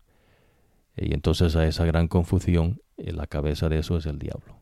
Pues porque el diablo es eso, es confusión. Eso es lo que Dios dice, ¿ves?, cuando lo pone a él como el príncipe de las tinieblas, ¿no? Que esas tinieblas son confusiones, mentiras, engaños, falsedades, pues cosas que Dios no ha mandado a decir. Y entonces no dejan que la gente entre al reino de Dios y tampoco entran ellos mismos. Son ciegos que guían a otros ciegos. Y como esta gente le hace caso a estos tipos o a estos credos de esta gente, entonces al confiar ellos en ellos, se cumple, ¿ves? Que hay una maldición. Usted va a ser esclavo, ¿ves? De la carga que ellos ponen a las personas que se dejan guiar por estas personas. ¿Se acuerdan, no, que conversábamos que Dios enseña en cuanto a la esclavitud, ¿no? Cargas físicas y también cargas mentales. ¿Se entiende, no? A través de la historia de los seres humanos, todo pueblo ha sido esclavo de otro pueblo, ¿no? Si alguien le quiere contar un cuento distinto, es un engaño, ¿no? Y usted encuentra eso en la historia humana. En los escritos sagrados de los profetas, Dios enseña la verdad. Pues es la verdad, ¿ves? Todo pueblo ha sido esclavo de otro pueblo. ¿Se entiende, no? Pero cuando un pueblo pone carga en la mente, ¿ves? Como un credo, y por eso esta bestia es distinta, ¿ves?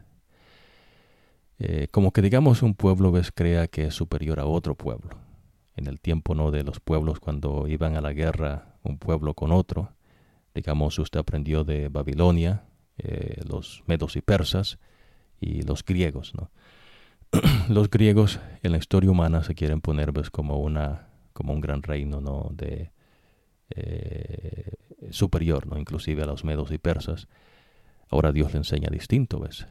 Dios le enseña que los que son inferiores, un reino inferior, son ellos, ¿ves? Los griegos, no los medos y persas. Y además de eso son mucho más inferiores al reino de Babilonia. Supóngase que los babilonios se sientan superiores porque son babilonios con otros pueblos. ¿Se entiende, no? Pero ocurre algo, ¿ves? En la religión, en el credo, ¿ves? A dioses falsos, se enseña, ¿ves? En estos pueblos que los dioses de ellos daban victorias. Va entendiendo, ¿no? En ese credo le dicen a la persona, ¿no? Que el Dios de ellos dio la victoria. Y por eso en una instancia usted va a aprender, ¿ves? Con los jueces de Israel, en particular con Sansón, que los filisteos creían, ¿ves? Que el Dios de ellos les había entregado a su enemigo, Sansón. ¿Se entiende, no? Las cargas son así, ¿ves? Le hacen creer a la gente cosas que no son. Como que, digamos, algunas personas, por el hecho de cómo se ven, tienen que ser ciertas, de cierta categoría. ¿Se entiende, no? Esa es una carga en la mente. Como en el credo, eso estamos explicando, ¿ves? Que es un credo que apunta hacia la mente. ¿Ves? Cargar la mente, hacerle creer algo que no es. Por eso Jesús dice, ¿ves? Que viene a libertarlo de toda esa estiércol, ¿no? De toda esa basura y de todos esos trapos de inmundicia. Y la luz de Jesús alumbra, ¿ves? Y esa luz son las enseñanzas del Señor, que todos somos iguales delante del Señor. Aquí no hay superior, dice el Señor. Aquí no hay mejores. Todos ustedes son mi creación. Yo, dice el Señor, decido quién es quién. Pero el hecho, ves, que un ser tenga más poderes que otro, no quiere decir que ese ser es superior a esos otros seres. ¿Se entiende, no? Ahora, en el caso del hombre, lo más patético es que, pues, no se ha visto lo que hemos de hacer. Y aún así el hombre, ves, cree que es superior a otros hombres, que es mejor. ¿Se entiende, no? En los reinos de estos pueblos tenían, ves, el credo de que su Dios era el que les daba la victoria. El Dios de ahora en día para ciertas personas son ellos mismos. ¿Ves? Ellos mismos creen que son independientes, ¿no? Que son todo conocimiento, que ellos pueden llegar al infinito más allá. Algunas personas, ¿no? Que son inocentes, ¿no? Que creen cosas así, que la Tierra ha evolucionado.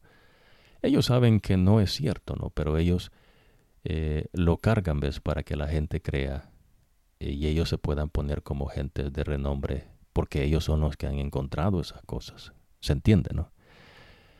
Es como el que construye, digamos, una carretera, ¿no? Ya usted sabe que la gente va a usar esa carretera. Y entonces allí puede hacer ciertas cosas, ¿no? o la economía, ¿no? Digamos, el Señor no ha establecido, ¿ves?, la economía. Y entonces por eso usted ve que hay expertos, ¿no?, en la economía, especialistas, un montón de cosas allí, ¿no? Hacemos esto, ¿ves?, para que en su mente inteligentemente Dios le está enseñando, ¿ves?, estas verdades, discernimientos. El Señor no opera de esa manera. Pues Dios no carga a la persona. ¿Ves? Más, ¿ves?, Dios nos libra de esas cargas.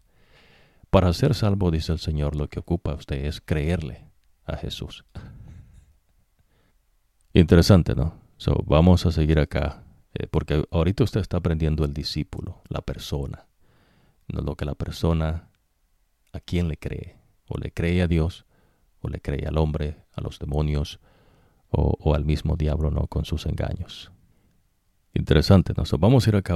Dice, pobre de ustedes, maestros de la ley y fariseos hipócritas, porque edifican y adornan grandes sepulcros para los profetas. Bueno, pero vamos a irnos. Es interesante esto, ¿no?, que ellos son sepulcros blanqueados. Imagínense, ¿no? A veces la gente se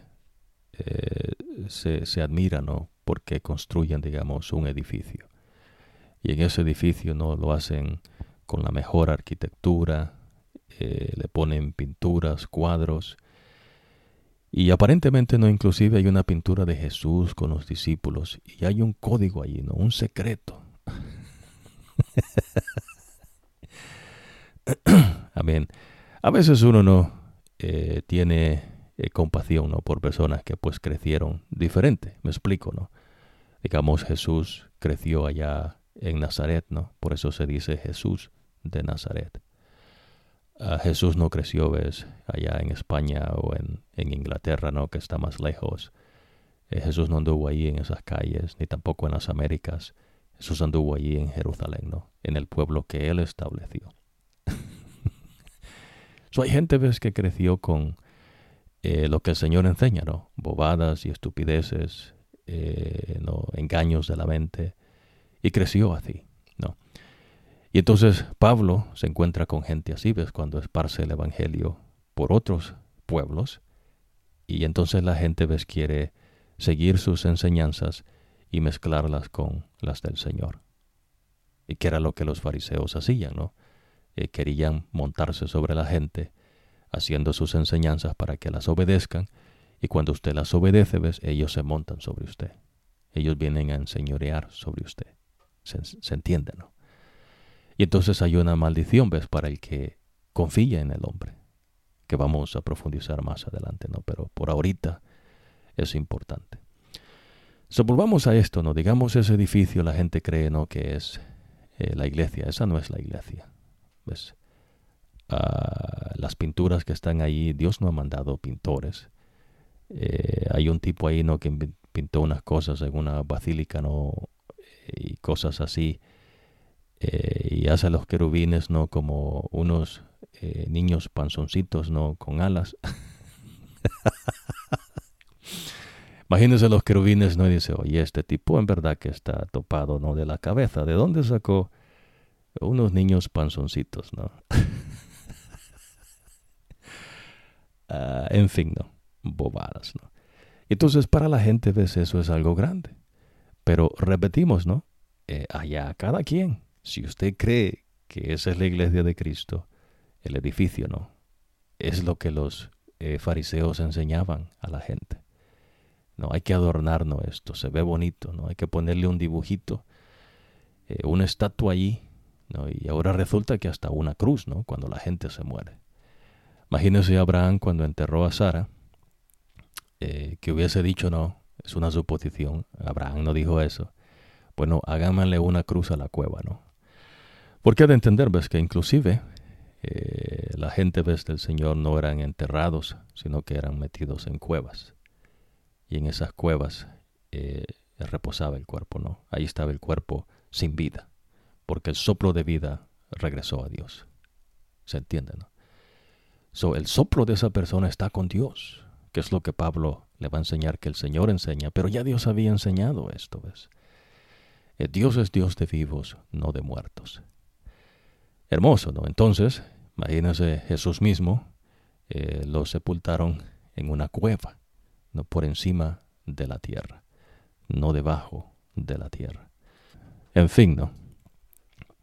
Sigue diciendo acá, ¿no?, que entonces ellos adornan el sepulcro, pero por dentro dice, llenos de codicia y de egoísmo, ¿no?, de toda obra malvada. Interesante, ¿no? Dice, pero por dentro llenos de huesos de muertos y toda clase de suciedad. Pobre de ustedes, maestros de la ley y fariseos, hipócritas, porque edifican y adornan grandes sepulcros para los profetas justos. Ustedes dicen, si hubiésemos vivido en el tiempo de nuestros antepasados, no hubiéramos sido sus cómplices en el asesinato de los profetas. Ahora, por lo tanto, están reconociendo que ustedes son descendientes de los que mataron a los profetas.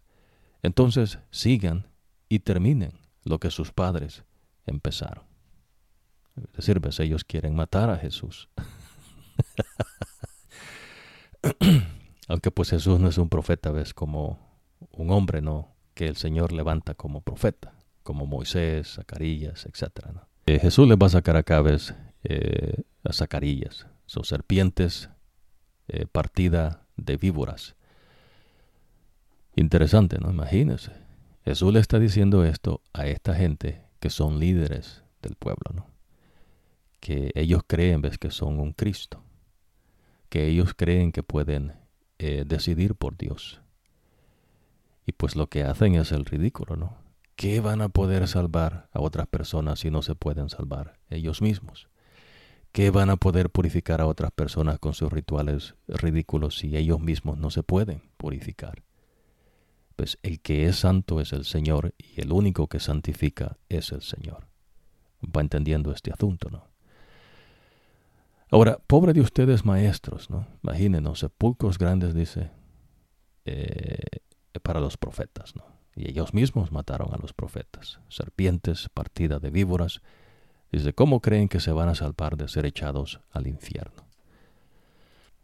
No, el infierno es aquel grandilla, ¿ves?, cuando del trono de Dios sale fuego, ¿no?, y consume a los seres humanos que no aceptaron a Jesucristo como el camino, la verdad y la vida, como su Salvador y Redentor, a los demonios y al mismo diablo. Y entonces todos los elementos, ves, de la tierra, dice, son consumidos. A eso, ves, para el diablo, los demonios caídos y, demonios, ¿no?, y los seres humanos que no aceptaron a Jesús, el fuego de Dios, para ellos es el infierno. Pues, pero para Dios es el fuego que purifica. Nadie va a estar ahí quemándose por toda la eternidad, ¿no?, o siendo torturado por el diablo cuando el diablo mismo va a ser destruido.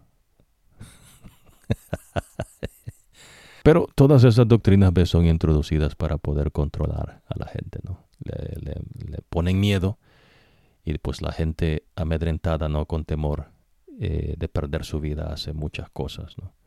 Y por eso Jesús le dice a nosotros, ¿no?, su iglesia, a los verdaderos seguidores de Jesús, dice, no tengan miedo, no se dejen amedrentar. ¿Se entiende, no? Estas cosas, ¿ves?, no son por casualidad que el Señor las enseña. Ahora, ¿cómo creen que van a salvarse de ser echados al infierno? Por eso les digo esto, les enviaré profetas, hombres sabios y maestros. Ustedes matarán a unos de ellos y los colgarán en la cruz. A otros los golpearán en sus sinagogas y los perseguirán de pueblo en pueblo. Como resultado, ustedes pagarán por la muerte de todos los justos del mundo que han sido asesinados desde el asesinato de Abel. Ahora, si usted cree que alguien lleva una lista bien detallada, en verdad, pues el que lleva esa lista es el Señor. Imagínese, ¿no?, desde el asesinato de Abel. Dice, quien hacía la voluntad de Dios. ¿El que hacía el tipo? La voluntad de Dios. Pero resulta, ves, que los que hacemos la voluntad de Dios, que no es de nosotros mismos, sino que es Dios Espíritu Santo en nosotros, ¿se entiende, no? Entonces, ves, provoca la ira, el egoísmo en otras personas que no hacen la voluntad de Dios. ¿Se entiende, no? Hay un conflicto. entre los que somos de Dios y los que no son de Dios, pero que dicen que son de Dios. ¿Se entiende, no? En el caso del fariseo y del seduceo, ¿no? Dios envía, ¿ves?, profetas, hombres sabios y maestros. Imagínense, ¿no? De Jesús mismo, que decían de él, ¿no? ¿De dónde sacó esta sabiduría, no? Ustedes, dice, matarán a algunos, ¿no? A otros los van a golpear y los van a perseguir de pueblo en pueblo. Como resultado, ¿no? Ustedes pagarán, ¿no?, por la muerte de los que de todos los justos del mundo que han sido asesinados, desde el asesinato de Abel, quien hacía la voluntad de Dios, hasta el asesinato de Zacarías, hijo de Berequías. A Zacarías ustedes lo asesinaron entre el santuario del templo y el altar. Les digo la verdad, esta generación será castigada por todo esto.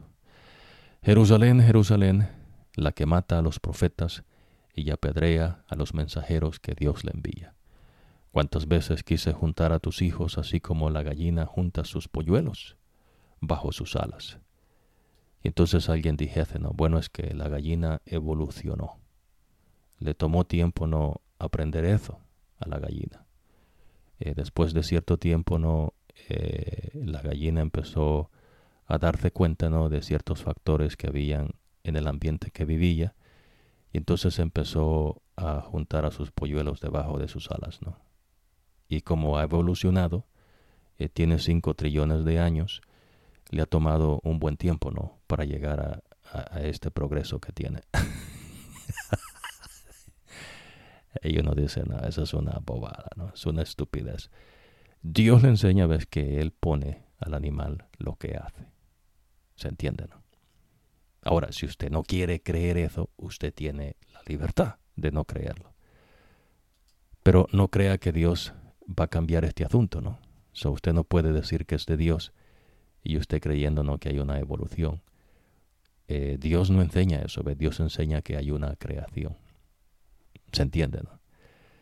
Hermoso, ¿no? Y entonces Dios dice, ¿ves? Bueno, esta gente no deja que yo los guíe, ¿no? Ellos quieren ser sus propios guías, ellos quieren ser sus propios padres, ellos quieren originar algo, no quieren sentirse importante, que son mejores que otros.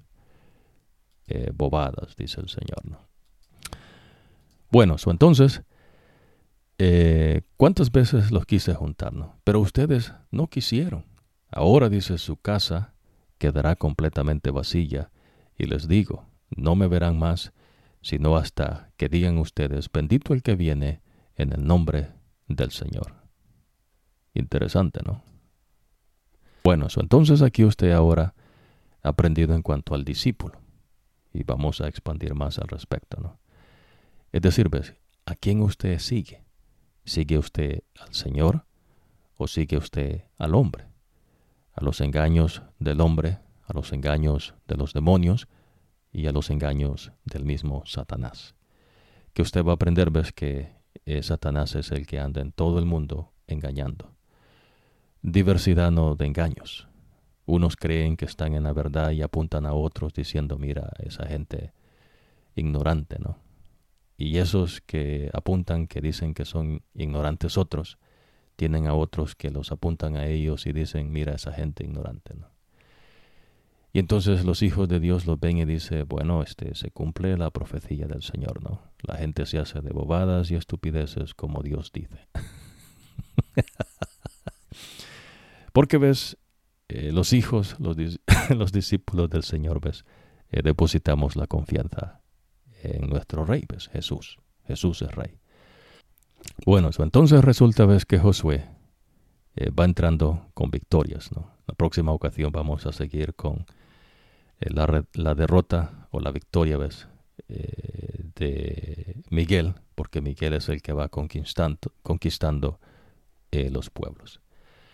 Ya usted tiene ese entendimiento, ¿no? Ahora usted decide, ¿no?, si usted quiere seguir a Jesús o al hombre. Importante, ¿no? Importante decisión. Importantísimo, ¿no? En verdad es la decisión más grande que usted va a hacer. Poco a poco, ¿no?, Dios le va a ir dando esto. Pero importante no de enfatizar antes de hacer una pausa que esto es de poder. Pues esto no es de cuestiones de hombre, inventos de hombre, ciencias del hombre, cosas no temporales, las que están en esta tierra, ¿no? Cosas que el hombre piensa que son algo y Dios dice que no. La realidad que Dios pone es la que ocurre, ¿no? La gente se muere, ¿no? Hermoso, ¿no? Bueno, vamos a hacer una pausa con los siguientes. Recuérdese que hemos conversado que Dios enseña, ¿no?, en cuanto a los designios en los seres celestiales, ¿no? A unos Él hizo querubines, a otros serafines, a unos, ¿no?, los que están más lejos, los seres de luz que Dios hace, pero el querubín, ¿ves?, es el que está debajo del trono de Dios, más cerca del Señor. El serafín vuela, ¿ves?, por encima del trono de Dios. Y entre más cerca está el serafín de Dios, más honores Dios le ha dado a ese serafín. Los querubines están más cerca que el serafín. ¿Se entiende, no? Y entre más cerca está el querubín de Dios, más honores Dios le ha dado a ese querubín. El querubín no se hizo él mismo, ni tampoco el serafín. No, el serafín tiene 6 alas, es más veloz que el querubín. El serafín es poderoso, pero el querubín es más poderoso que el serafín. El querubín excede en poder. Digamos, no del querubín se dice, ves, que tiene cara de hombre, enfrente, derecha cara de león, a la izquierda cara de toro, y por la espalda cara de águila. ¿Se entiende, no? Por eso de Lucifer se dice, ves, claro, ves, Lucifer era un querubín, y era el que más honores había recibido, no un querubín cubridor, no el que estaba más cerca del Señor, de Jesús, ¿no?, de Jehová de los ejércitos. El tipo creyó en su mente, ¿ves? Se apartó de la obediencia a Dios y pues dijo, yo puedo ser un Dios, ¿no? Es un misterio, ¿no? Pero cuando lleguemos con el profeta Ezequiel y Isaías, otros profetas, ¿no? En verdad, pues todos los profetas dicen algo, ¿no?, en cuanto a él. Josué, también Moisés, Samuel, ¿no? Cuando, bueno, pero lo que está aprendiendo entonces son los designios del Señor. Todos ellos son iguales, ¿ves? Porque todos ellos son creación de Dios. Ninguno se hizo a sí mismo. ¿Se entiende, no? Pero lo que Judas dice, ves, es que los seres celestiales abandonaron sus puestos que Dios les dio porque unos quisieron ser otro. Digamos, un ser de luz quiso ser un querubín. Y pues un querubín, lo que tiene el serafín es que es sumamente veloz, ¿no? Y entre más cerca de Dios, más poder tiene ese serafín, ¿no? Pero el querubín está más cerca de Dios. Interesante, ¿no? Entonces hubo un conflicto en el cielo. Pues los seres celestiales se apartaron de donde Dios los había puesto, ¿no? Dios dice, ustedes aquí y ustedes allá, ¿no? Y entonces la disensión, ves, que el diablo sembró en el cielo, Dios la permitió. No es que Dios no supiera, ves, pero Dios está dando enseñanzas, ves, a sus seres inteligentes. Y en verdad eso no tendría sentido, ves, sin Jesús. Por eso mencionábamos, ves, que los mismos seres celestiales no saben todas las cosas. Lo que los son leales al Señor saben, ves, mantenerse leales al Señor. Y entienden, ves, que el que es todo sapiente es el Señor, ninguno de ellos. Entonces ellos no conocen, ves, lo que usted está aprendiendo hasta que Dios lo va revelando. De igual manera. Quiere el Señor, ¿no?, que usted no se enfrasque, ¿no?, en cosas del mundo, ¿no?, que uno es mejor que otro, que gente, ¿no?, que se cree que no sé qué, que no sé cuánto. Para el Señor, ves, todos somos de valor para Dios, pero el valor nuestro no se encuentra en nosotros, sino en Cristo. Es porque Cristo dio su vida por usted. Jesús murió por usted. Sin Jesús, ves, no tiene sentido esto. Por eso, ves, cuando Jesús estaba en el Getsemaní y dijo, no, Padre, si es posible, pasa de mí esta copa. Es decir, ves el sufrimiento que Jesús iba a padecer, porque no es cuestión de Dios, es cosa, ves, que los demonios que andaban ahí, el mismo diablo y los hombres, ¿no?, que son instrumentos de los demonios y del diablo, hicieron, ¿no? So, Jesús tuvo que pasar todo ese sufrimiento, morir en una cruz. Imagínense, ¿no?, una muerte vergonzosa, ser humillado, vituperado, mofado. Se burlaron de él, ¿no?, poniéndole un manto porque él decía que era rey. Le escupieron su rostro. Interesante, ¿no? Y sabe que esta gente que hizo eso va a resucitar para verlo venir en su segunda venida y después caen muertos. Es cosa que Jesús le enseña, ¿no? Imagínense, ¿no?, lo terrible que va a ser para esta gente que hizo semejante cosa, ¿no?, con el Dios Todopoderoso. Porque Jesús es Dios. Imagínense, ¿no? No es que ellos tenían poder para hacer algo. Y es lo que tiene que entender, ¿no? Dios lo permitió. No tienen poder, ¿ves? Es lo absurdo, ¿ves? Es el engaño de la mente. La mente les hace creer algo que no es. ¿De dónde acá tienen poder, ves, para quitarle la vida a Jesucristo? Jesús mismo dice, ¿ves? No se equivoquen, dice. Nadie me quita la vida. Yo la pongo, dice, de mi propia voluntad. Yo tengo el poder para ponerla y tengo el poder para volverla a tomar. ¿Se entiende, no?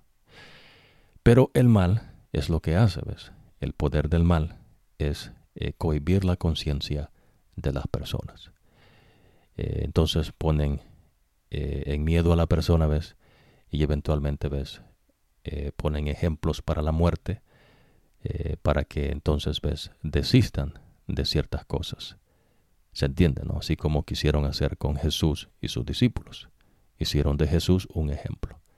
Pero lo que no entienden, ¿ves?, ellos, es que aquí se han metido, ¿ves?, con el Dios de verdad. Y entonces, que es lo que vamos a expandir un poco, ¿no?, más adelante. En fin, en esta oportunidad no va a abarcar más, ¿no? Dios quiere, ¿ves?, que usted decida. Si usted sigue con nosotros, Dios le va a dar, ¿ves?, el conocimiento verdadero. Y es importante, ¿no?, que usted se arme de la verdad que el Señor enseña, no la que el hombre quiere que así fuese o lo que ellos quieren, ¿no? Dios está al control del mundo. Pues el mundo no se gobierna él solo. Dios es el que decide. Y ya usted aprendió la manera como Dios lo hace, ¿no? Ningún pueblo, ninguna nación tiene a Miguel. Miguel está con su iglesia.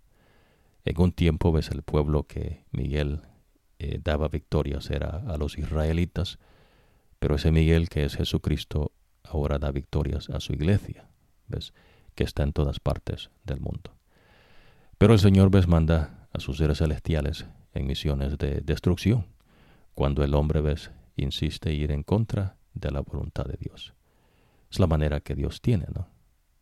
Dios dice algo, pero la gente no entiende, y entonces Dios hace algo más. La gente no entiende todavía, Dios hace algo más. Así como le pasó a Faraón, ¿no? Mandó plagas y la última le quitó la vida a su primogénito, y todavía ahí entonces el tipo desistió, ¿no? Se fue. Pero aún después no quiso y fue detrás de los israelitas hasta que Dios le quitó la vida. ¿Ves? Es así. No sea un iluso, ¿no? No crea que porque Jesús fue aprehendido y llevado ante el pretorio romano y fue mofado, burlado, no crea que es porque ellos tenían poder sobre Jesús. Jesús mismo le va a enseñar, ves, que nadie tiene potestad sobre él, le dice Jesús a Pilato, ¿no? Y ahí pues se le aflojaron las piernas y algo más al tipo, ¿no? Dice, nada, ves, de lo que va a ocurrir ocurre sin que Dios lo permita. ¿Entiendes? Entonces Jesús se hace manifiesto, ves, que Él sí es rey, pero el reino de Él no es de esta tierra. Hermoso, ¿no? Dios le bendiga y nos vemos en la próxima ocasión.